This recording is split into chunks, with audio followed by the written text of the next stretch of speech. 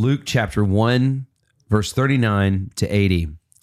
In those days, Mary arose and went with haste to the hill country, to a town in Judah, and she entered the house of Zechariah and greeted Elizabeth. And when Elizabeth heard the greeting of Mary, the baby leapt in her womb.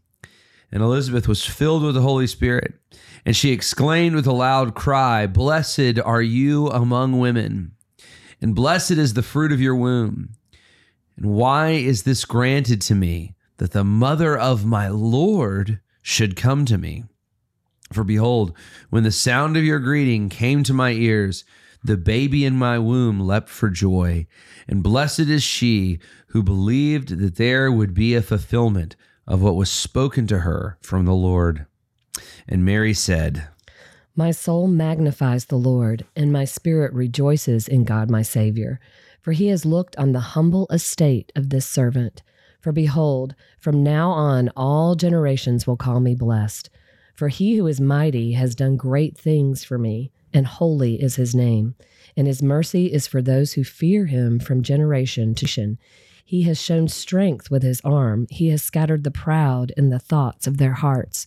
He has brought down the mighty from their thrones and exalted those of humble estate.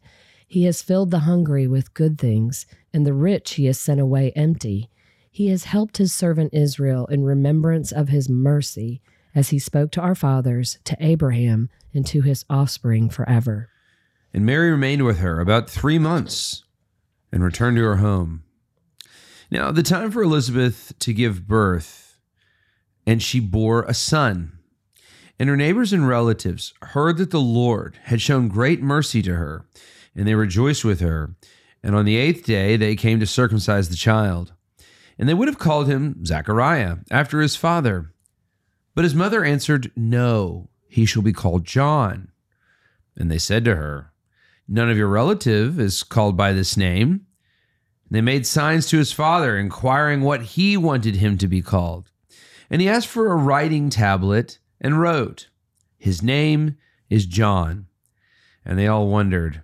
And immediately his mouth was opened, his tongue was loosed, and he spoke, blessing God. And fear came on all the neighbors. And all these things were talked about through all the hill country of Judea. And all who heard them laid up in their hearts, saying, "What then will this child be?"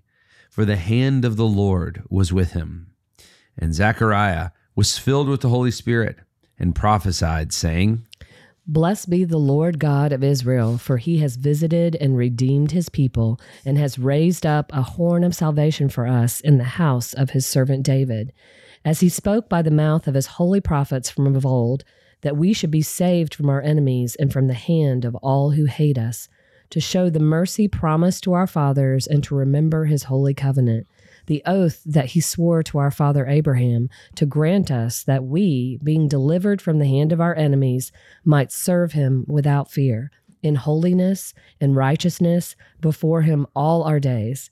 And you, child, will be called the prophet of the Most High, for you will go before the Lord to prepare his ways, to give knowledge of salvation to his people in the forgiveness of their sins, because of the tender mercy of our God, whereby the sunrise shall visit us from on high, to give light to those who sit in darkness, and in the shadow of death, to guide our feet into the way of peace. And the child grew and became strong in spirit, and he was in the wilderness until the day of his public appearance to Israel. This is the word of the Lord. Thanks be to God. Interesting passage. Wow. Two kind of key. Yeah, there's a lot to cover. Yeah. I probably should have thought about this when I chopped up the scripture reading. We had a little dramatic reading there, Jennifer. Good job on those parts. Thank you. Why don't we start? Why don't we kind of do this podcast in 2 parts? So we'll start with kind of the Mary part. Mary, hearing that Elizabeth is pregnant from the angel Gabriel, goes to see her, and there's this amazing moment where John is filled with the Holy Spirit of God. Elizabeth understands, I guess, in this moment what's happened. And Mary, that Mary is filled, that her womb is filled with the Lord. And It's a very powerful moment. And then Mary gives this kind of great song of praise, this very famous song of praise, the Magnificat. What are your thoughts kind of on that part of the passage, Jennifer? Anything jump out at you there? Yeah, I just think, again, it's such a beautiful moment, but to think that these are real people. This is like their real lives, things happening. And yet they had to have some understanding that this is a epic moment in the history of the world, because it's like the promises that God has made for hundreds and hundreds and hundreds of years that these people of Israel have like just labored to believe and suffered from unbelief and just all of these things they've claimed for so many years. It's finally happening. And then she just bursts into song. And one of the things I love about this Magnificat is that she's quoting the Psalms. She's quoting Psalm 103. She again knows this word, and it's coming from such a place of knowing who God is. I love that, like, she and Zechariah, actually, the mercy of God is mentioned like multiple times here, that he's so rich in mercy, and that that this is the way he's going to, keep his promise, that this whole promise was meant to have mercy on people who don't deserve it. And it was his plan of redemption from the beginning. Yeah, I love some of the language. What does he do to the proud? He scatters them. What does he do to the mighty? He brings them down. But what does he do to the hungry? He fills them.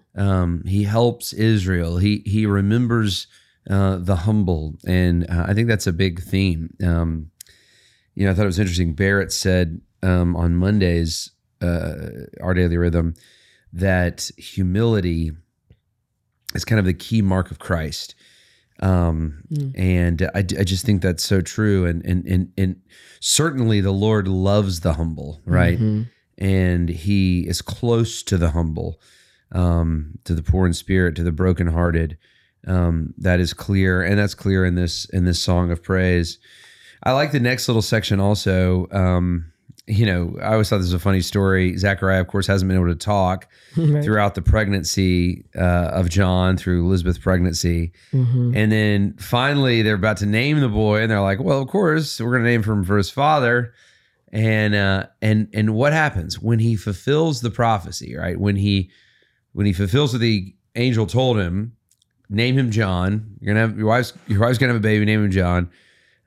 He can speak again. The kind of the curse of his doubt is lifted. Right. So yeah, really powerful text there also. And then of course, I know it also shows that obviously he was struggling with faith, the believing, wanting to understand before he believes, and how he's come to this place of faith. But then faith always results in obedience. Right. Actually says the thing that does exactly what the his faith is evidenced by actually doing the thing that he was supposed to do. That's right. And then, of course, he gives this amazing prophecy where he, again, kind of echoes some of the same thoughts that we talked about earlier, where God has remembered his people. He's been close to his people. And he kind of gives this prophecy over his son. You will be the prophet of the Most High. You will be the one who speaks to the Lord. And there's this great recognition that something is going on, that God is up to something. Right. That God is finally answering the prayers of his people. Yes. And I always thought it was so cool that from the beginning, God had planned that there would be this messenger who would be a precursor to the Messiah, because I think sometimes we forget that, like, people think it's a blind faith, that we're just like, obviously people don't understand the word and they think you've made up these stories, things you want to believe about God.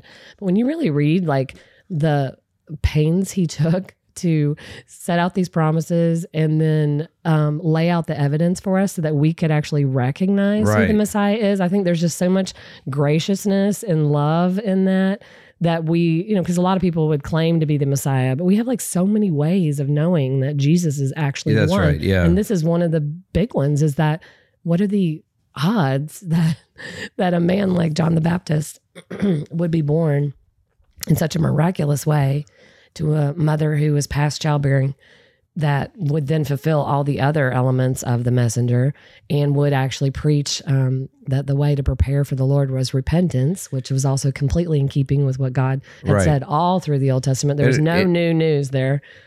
And he even goes into the wilderness, Right. The voice in the wilderness, preparing the way of the Lord. Right. Make straight in the desert a byway. Yeah. And there's so much confusion. Like you can see the people struggling because, of course, we all struggle with like walking by sight. I mean, the things that we see and we process seem so real. The stuff of God seems hard to believe. And yet, when they would actually listen and humble themselves and start to listen to what John said and then Jesus, it's like, oh, now we can be assured that this is the one. We can believe Jesus. And I just think, wow, I mean, that God is just so loving and gracious.